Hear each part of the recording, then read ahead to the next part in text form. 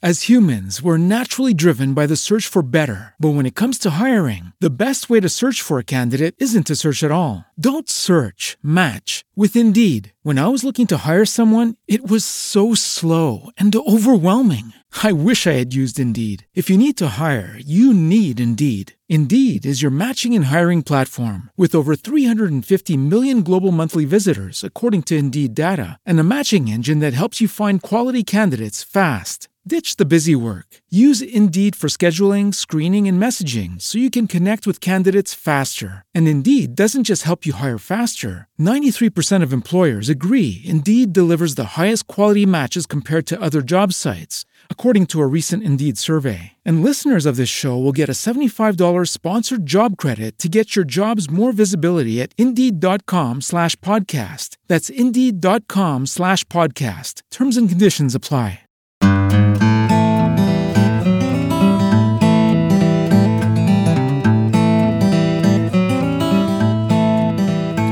Good morning, folks. Dr. Tim Jordan here.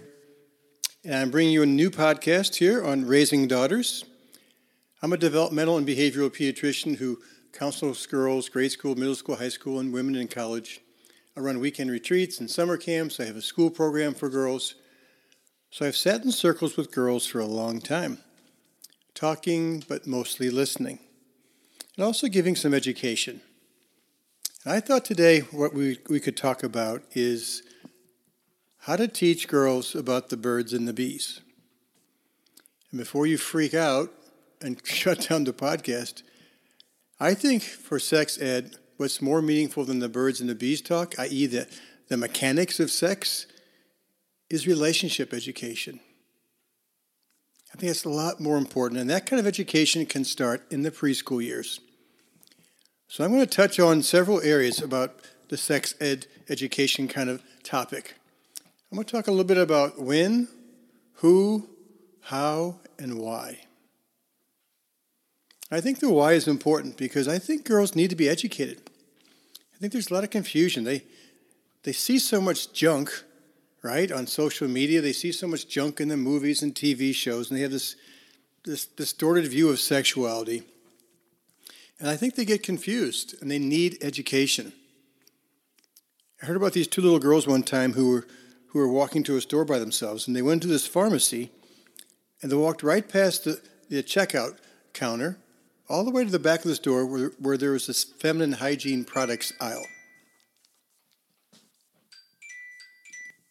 And they rummaged around there for a while, then they walked up to the counter, and the older girl put a box of tampons up on the counter, and the man who was behind the counter looked at the girls. He said, "How old are you?" And the older girl said, "Well, I'm 8 years old, but my little sister here, she's only 5. And the cashier said, "Well, do you know what those are for?" And the older girl said, "Well, not really, but we were watching TV this morning, and on TV it said that if you use these, you can swim and ride a bike, and right now she can't do either one."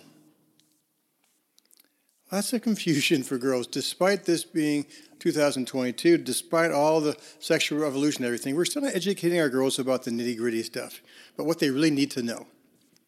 And I think that the why then is that education brings empowerment. Education, I think, brings better decision-making. And I think that's also important to start early. And the early part, to me, is about puberty, about the changes of puberty. Because girls are starting their puberty earlier and earlier. The thelarchy is the beginning of a breast bud development. That usually marks the onset of puberty. In the majority of white women, it occurs at about a mean age of 10. In African American girls, it starts at about age 9. So that thelarchy is now starting in 5th-ish grade. It used to be more like 12. Before that, 14 or 15. It's gotten earlier and earlier. And people have wondered, why are girls starting into puberty earlier? And I don't think anybody's got the right, or they don't have the exact answer. Researchers have hypothesized that possible causes for this increase in early puberty may be things like the greater rates of obesity in girls today, the greater exposure to endocrine-disrupting chemicals that are found in lots of our foods, plastics, personal care products, They've also said it might be from stressful or abusive home environments. I remember years ago I read an article that said that girls who grow up in a home without a dad being consistently present tend to go through puberty earlier. They start puberty earlier. So I think girls need education about their bodies, about what's going to happen to their bodies in puberty, I think starting somewhere in 5th-ish grade, because that's when a lot of girls start. And I always think that's better to prepare them before it starts. It's like my old boss in Boston, Dr. T. Barry Brazelton, talked about his touch points model. And he meant, when can pediatricians and healthcare providers touch into the family system to give people education about what's coming up developmentally for kids? Because if you can talk about temper tantrums to parents before they've already begun, when they happen, it doesn't blow their minds. They don't overreact because they go, oh, that's that thing that, oh yeah, this is normal. So I think we need to normalize all the changes. Things like getting curves, the weight increase that girls are going to get. We need to educate them before that so they're prepared for it, they normalize it, and it doesn't freak them out. That's the win part about their bodies in puberty. I also don't think we need to start giving our kids lectures about the actual mechanics of sex when they're in 4th, 5th grade. I don't think most kids need it or are ready for it at that point. That's probably a better conversation, and partly dependent upon your kids and their temperament. There are some girls who are born ahead of schedule in the sense that they are more mature, they're pushing boundaries earlier, they're trying things earlier. Those girls need to talk about sexuality earlier than a girl who's very innocent and very sweet.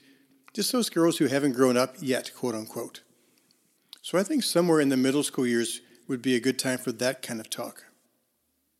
It's also interesting to think about what kind of talk. Abstinence-only sex education is supported by less than 20% of parents. And yet it's still being funded with federal dollars to the tune of about $100 million a year. And that's up from about $50 million 10 years ago. So the government is still funding abstinent-only education, sex education. The federal money for abstinence-focused sex ed through the sexual risk avoidance education programs, that's separate from personal responsibility education program funding, which is much more comprehensive. It's not just about abstinence. Aaron Carroll, a professor of pediatrics at Indiana University, wrote a few years ago that studies have shown that comprehensive sex education improved knowledge, attitudes, behaviors, and outcomes. Abstinence-only programs did not. So I think we need to keep that in mind. It's also interesting that, excuse me, when you narrow down the question and the issue of just teaching high school students about sex education, both Republicans and Democrats overwhelmingly support a broader sexual education. According to a study in 2017, more than 89% of parents that identified as Republicans or Democrats support a wide range of topics in sex education, including changes of puberty, healthy relationships, abstinence, sexually transmitted diseases, and birth control in high school. So in the high school years, it's not so polarized. Earlier, it is. As more Republicans become more conservative in what they want to teach kids. But I think the win question is important, and I think we shouldn't wait too late, because some girls are becoming sexually active, and a lot of girls, even in 6th, 7th, 8th grade, especially by 7th, 8th grade, they're getting groped in the hallways of school. They're being pushed by boys to send nudes and to sext. I hear that more and more in the girls who I counsel. And so they need to be prepared about what's going on and how to take care of themselves. As I mentioned in the beginning, I think the parents' role in sex education, I think a lot of that education should be relationship education, starting in the preschool years, meaning building solid relationships at home. If parents consistently meet their daughters' needs in healthy ways, then girls grow up feeling loved, important, safe, accepted for who they are, and they're able to trust other people. And that becomes a template for all their future relationships. I think teen girls who feel loved tend to have the best boundaries. They have a high deservability factor. They know they deserve to be treated well because they've been treated that way their whole lives. It helps a lot. I think our role also in sex education is to learn and practice relationship skills in the home, giving girls a chance to have a voice, to be assertive, to resolve their own conflicts, to set clear, firm boundaries with their siblings and with mom and dad, to have practice standing up for themselves, getting their needs met with their parents and their siblings, knowing that they deserve to have needs and that their needs are just as important as other people's. They will take those skills to their relationships with their friendships when they go into grade school, middle school, and beyond, and then they will take them into their dating relationships as well. So we set the foundation, we set the template in those early years about taking care of yourself. I also want to warn you, I see this a lot, that we're pushing kids to grow up too fast, I think, when it comes to dating and things of that sort. Don't tease girls about having a boyfriend, or do you have a boyfriend? Because I think, not only do I think I've heard that girls have gotten the message that they should have one. And if they don't, they're abnormal or they're behind.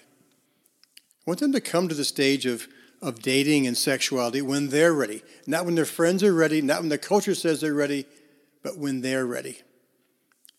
The culture overloads them enough with all those sexual images, etc. And so we don't need to do the same thing with our questions about that.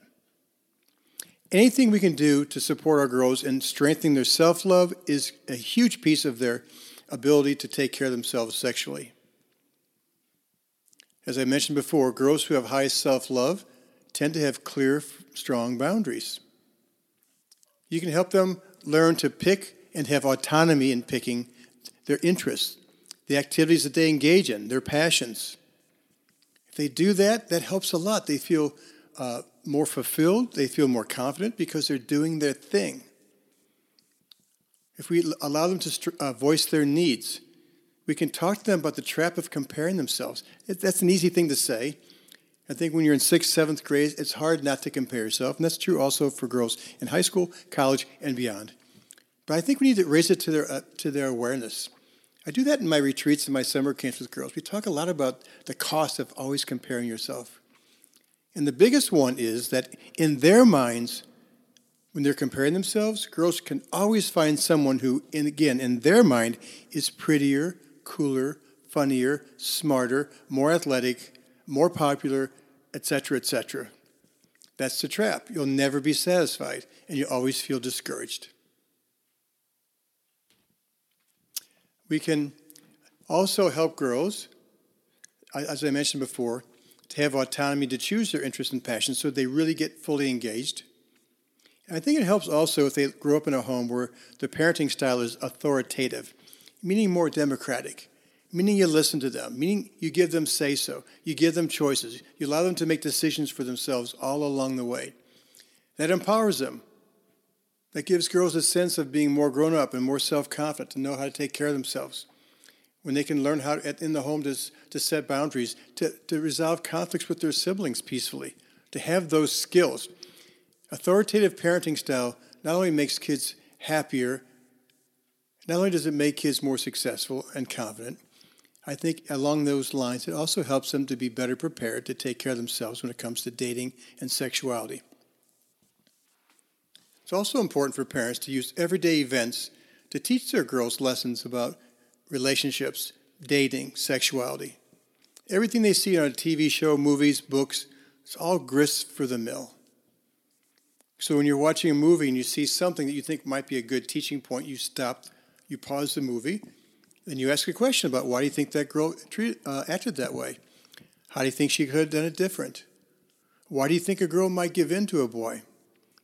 You use those examples to stir conversations. And if your girls know that you're not going to be preaching to them, you're going to be listening and want to know what they think, they'll be much more open then to your wisdom and your suggestions. I'd ask for their perspective about things, about dating, about boys, about sexuality. I'd also be willing to give them other ways to look at issues if they're open. They'll be more willing to hear you if they feel heard. So if you're a good, non-judgmental listener, who's not judging, who's not interrupting, who's not jumping right to fix-it mode, if you're just trying to get in their shoes and see it from their point of view and trying to understand where they're coming from, huge gift. Also a huge building block in safety, which means they're much more likely to come to you and ask questions and bounce things off you, which of course you want. You want to be an influence. I remember several years ago, I saw a girl in my counseling practice who said that she came home from school one day. She was a junior in high school. She came home from school one day, and at the dinner table that night, she told her parents that a girl in her junior class had gotten pregnant. And the first thing that shot out of her dad's mouth was, well, that doesn't surprise me a bit. She was always kind of a slut. And the girl was just shocked. She couldn't believe her dad said that about one of her friends. And so she told me in her mind, what she said to herself was, I will never talk to my dad about dating, about boys, about relationships, about sex, about sexuality, because of his judgments. So make sure you're not listening in that sort of way. A huge piece that we can teach our girls, and they're ready for this when they're young, is about trusting their guts, becoming aware of their internal alarms that tend to go off at critical decision points. Should I or shouldn't I? Also, that internal alarm that goes off when they meet new people, to give them a sense of, is that person safe or not? They need to become aware of those alarms, how they feel it, and where they feel it in their bodies, how to get quiet and go inward to be able to assess, is this something that I really need to be afraid of? Is it right for me? I want them to be able to make choices that's right for them versus all my friends are doing it.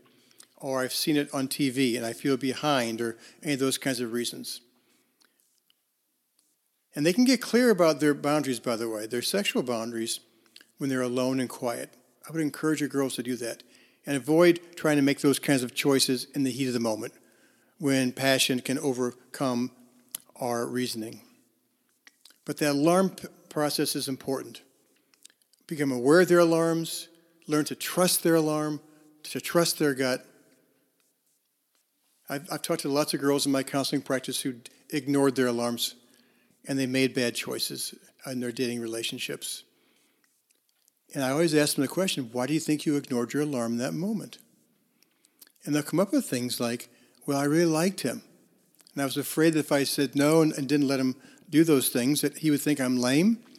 I was afraid he'd just move on to a hotter girl because I don't feel good about myself anyway. I think there's all kinds of better girls for him. I think I'm not very pretty like a lot of the girls in my class. And if I don't do it what he wants, then he'll move on. Some girls ignore the alarm because they feel behind, because they think a lot of their friends are being sexually active. Some girls tell me they just want to get it over with. There's all this pressure about do it, don't do it, you shouldn't do it. But there's a part of them sometimes that wants to experiment, to try things out. So some of the girls do it just to get it over with. But I want them to trust their alarms. I've sat with lots of circles of girls. I'll ask them, if you go to a party some night, and how many of you believe that you have your radar on? And they all raise their hands.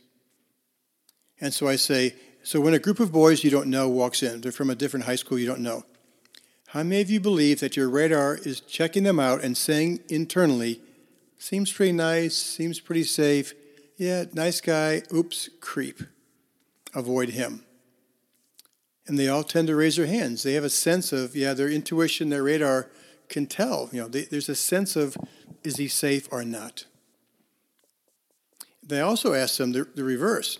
How many of you think that when boys walk into a party and they see a bunch of girls they don't know, how many of you think they have radar that says good boundaries, strong, confident, vulnerable?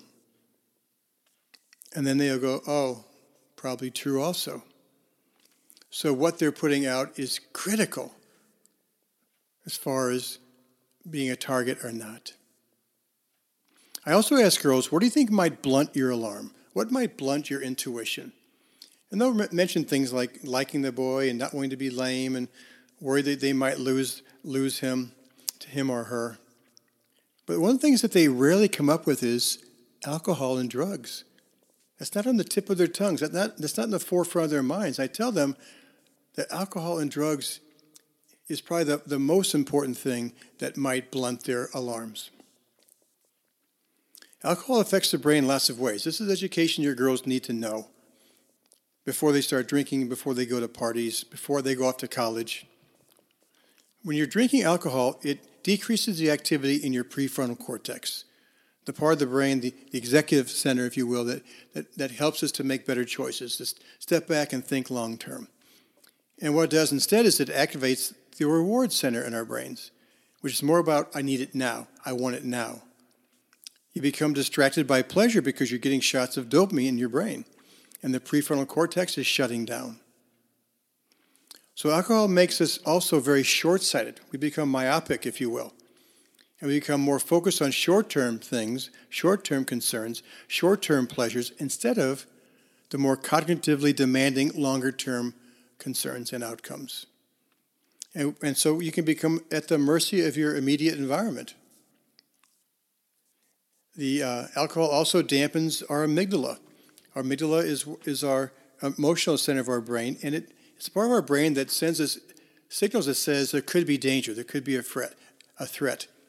That's what anxiety is. But when you drink alcohol, it dims that, and you become less able to discern danger. It also, alcohol affects our cerebellum, and so it'll affect our balance and coordination. And even more importantly, it will affect your hippocampus if you drink a lot, and especially quickly. And the hippocampus is responsible for forming memories in our brain. Once you get to a blood alcohol level of 0.08, which is a legal level of intoxication, your hippocampus starts to not form as many memories. And then when the blood alcohol level goes even higher, to 0.15, that's when you tend to have blackouts, which is concerning to me for several reasons. Number one is the number of young people, especially in college, who are experiencing blackouts has gone way up, over 50% in the last year, according to a study at Duke University. And when you get to that blackout level where your blood alcohol level is that high, your hippocampus shuts down. Memories stop forming. But the frontal lobes, the cerebellum, the amygdala, it can keep functioning. So you can do a lot of things that you can do when you're just kind of drunk. But when you're blacked out, you don't remember it the next day. And you look like you're drunk, but not that drunk, because that's what alcohol does. So our girls need to understand what blackouts really mean. I remember in the old days, I always thought blackout meant you passed out, but that's not true. It means your blood alcohol level is high enough that it shuts down your memory formation. Girls are at a higher risk, women are at a higher risk for blackouts. They weigh less, they have less body water to absorb the alcohol. Girls are much more likely to skip meals when they go out and drink. And so the alcohol level, blood alcohol level goes higher quicker. They tend to drink more, spirits and wine, which raises the alcohol level faster than things like beer, which is more common for boys to drink. They also, in this day and age, oftentimes have pre-games, especially college girls, before they go out, where they take shots to kind of get them ready to party, to get them to be more socially out there and outgoing. So there's a much higher risk of their alcohol level going up quicker and to experience blackouts. And that makes them vulnerable because our memory is our first line of defense. It's like I mentioned earlier, when they see guys, they're assessing them. Their gut is saying, safe or not. But if your alcohol level is high and your hippocampus is turned off, you can't remember what you learned earlier in the evening about this guy's creepiness. And it makes it hard to make good decisions about who you're going to hang out with. You become, in a sense, defenseless, and you probably end up attracting people who don't have your best interests at heart, i.e. predators. And they may not even realize that you're blacked out. They just think you may be a little bit drunk. When guys drink a lot, when they're drunk, they lose the ability to be responsible for themselves, and they start focusing more, like the girls do, on their short-term And they're much more likely to act out on impulses because their prefrontal cortex has shut down some, and that normally controls their impulses. So the issue isn't how men behave around women when they're sober. That is an issue, but it's even more important how they behave when they're drunk. And boys and girls need to understand the effects of alcohol on sexuality and their ability to take care of themselves and their ability to behave properly. By the way, I think we also need to teach kids, and teenagers especially, how to connect in non-sexual ways. When I have girls in my summer camps, all of them want to have relationships and friendships that are deeper conversations. There's a different level of connection when you're doing sort of superficial conversations, what our camp girls described years ago and labeled as Aldi's conversations. Excuse me, Aldi's, that's not a shot at you. It's just a lower level conversation, if you will. Where you're talking about partying and drugs and sex and boys and things. But every girl I know wants deeper ones. And we need to talk about that, and boys included. Deeper conversations, talking about important things, holding hands, hugs, back rubs, playing sports together, and just being a trusting and loyal friend.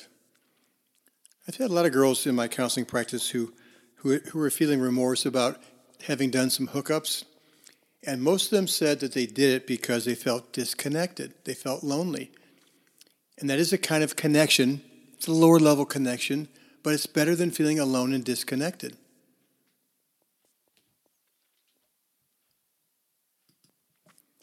So girls need to understand, and boys as well, about non-sexual ways to connect.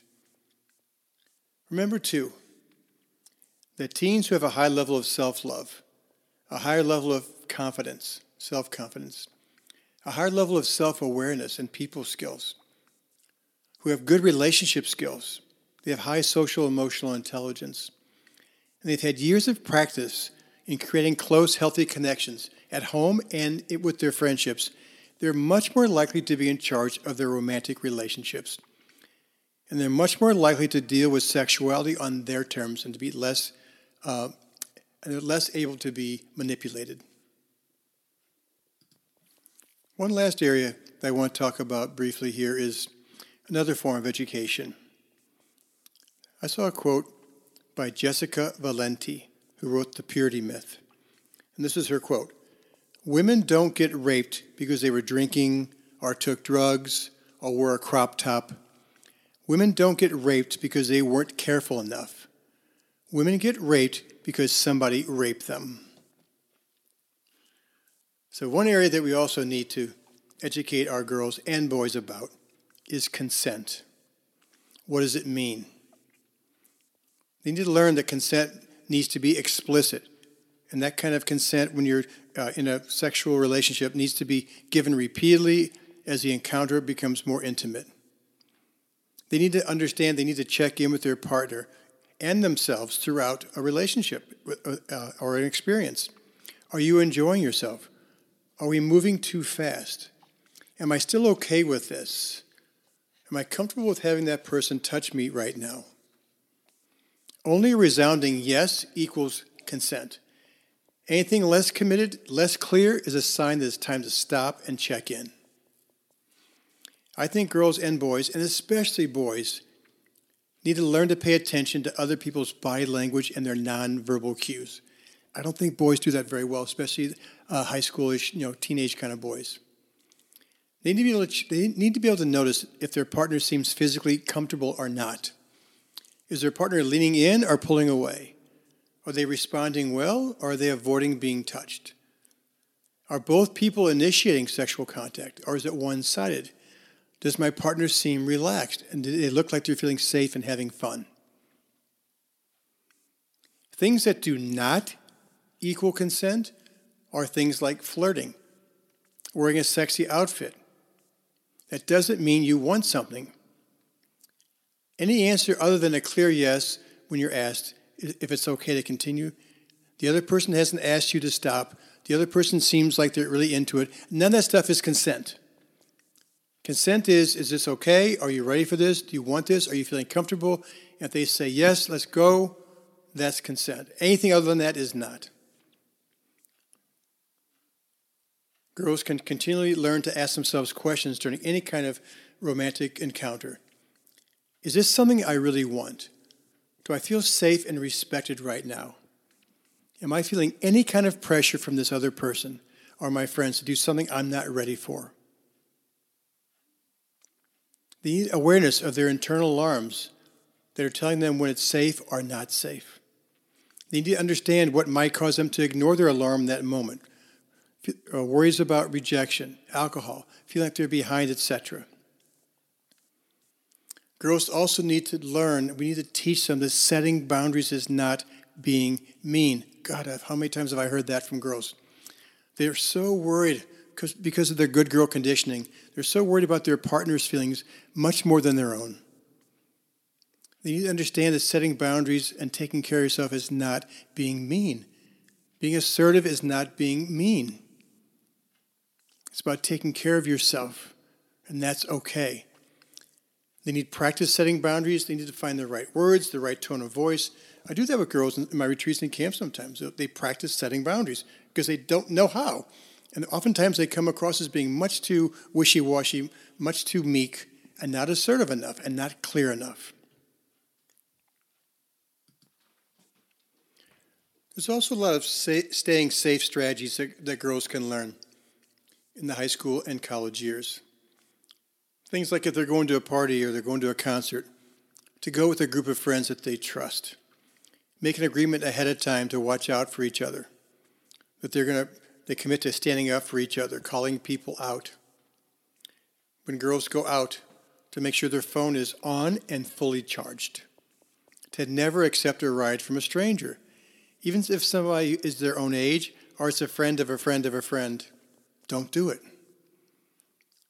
If somebody's making them feel unsafe, leave. Make a scene. Get loud. Get out. Do whatever it takes to get away from that person. Take a photo of somebody who's harassing them. Give it to the authorities. Avoid alcohol and drugs. Don't set your drink down. If you're drinking, don't set it down and then walk away, then come back and drink it. There's a lot of things they can learn to do to take care of themselves. And as I said before, one of the best strategies for staying safe is to always, always, always trust their intuition. Even if they have no conscious reason to not like this person or to feel creeped out by a guy, it doesn't matter. I tell them their brain is this incredible, superhuman, super dynamic, incredible computer picking up thousands and thousands of things every second that we're not conscious of. So our brain has picked up all these signals that we're not aware of. And if our brain then sends a signal that says, doesn't feel right, something's off here, trust it, trust it, trust it, always. If you overreact sometime as far as taking care of yourself, that's much better than underreacting. Always trust your gut. So, I think we need to do some of the physical sex education before girls start puberty so they're aware of what's coming up and so they normalize it and they're not freaked out by all the changes and they understand their body's going to look different and this is why you get bigger hips. This is why you put on weight. They need to understand that. They also need to have good relationships at home so they develop that good template that says, I deserve to be treated well, I'm lovable, I deserve to have needs and to take care of myself and to set boundaries. I know how to resolve conflicts and be assertive. Girls who have a high level of personal growth, social emotional intelligence, have higher self-worth. And because of that, they're much better at setting boundaries because they know they deserve to. One of the things that makes girls needy and vulnerable is that they don't feel lovable. They feel alone or they feel isolated. They're needy for attention. They're needy for affirmation. Those girls I see oftentimes in my counseling practice, and they're the ones who are most vulnerable to being manipulated by boys and to have their boundaries crossed. We can talk to them about the comparing thing, which I mentioned before. We can encourage our girls to have quiet time regularly, to check in with themselves, to know what they're feeling, to access their intuition, to get clear ahead of time about their boundaries instead of waiting till they're in the heat of the moment. I also think it's really good for girls in their growth to have a lot of guy friends, not boyfriends, but guy friends, to become comfortable around guys, to learn how to be assertive around guys, to toughen up a little bit, to be able to not take on their stuff. Sex education is a series of talks, and so it's education all along the way throughout childhood. It is not a one and done. When we think about sex education, too many parents think about, oh my God, I've got to sit down and tell them about intercourse. That's not true. That education should be starting in the preschool years with relationships, like I mentioned earlier. The quality of your relationship with your daughter, by the way, is a huge key here. Does she feel safe bringing her questions and concerns to you? Does she feel safe to bounce things off of you? Does she trust that it won't go anywhere and that she won't be judged and that you're going to try and see things from her point of view? Doesn't mean you agree, just means I want to understand where you're coming from. I want to get in your head and your heart to see things from your point of view. And if you're going to give feedback, what I've learned with teenagers especially is to ask them first, can I give you some feedback? Can I give you a suggestion? And if they give me that kind of like, sure, fine, I say, I don't have to, it's okay. If they say, okay, I will say again, are you sure? And if they say, yes, I want to hear, then I give it. It's a good habit to get into, parents, with your daughters. Sex education primarily is relationship education. You cannot start that early enough. After you hear this podcast, you might want to consider listening to it again with your daughter with you. If you feel like you would give her some information and to stimulate, I hope, some conversations about dating and romantic relationships and sexuality, etc. That might start the process of being able to get in there and make a difference in her life and to be an influence. As always, if you like these podcasts, feel free to pass them on. I really appreciate that. I'm getting more and more viewers, more and more listeners, which I really appreciate. I will be back here in another week with a new podcast for you. To check out all the resources I offer to parents and to kids, camps and books and etc., just check out the website at www.drtimjordan.com.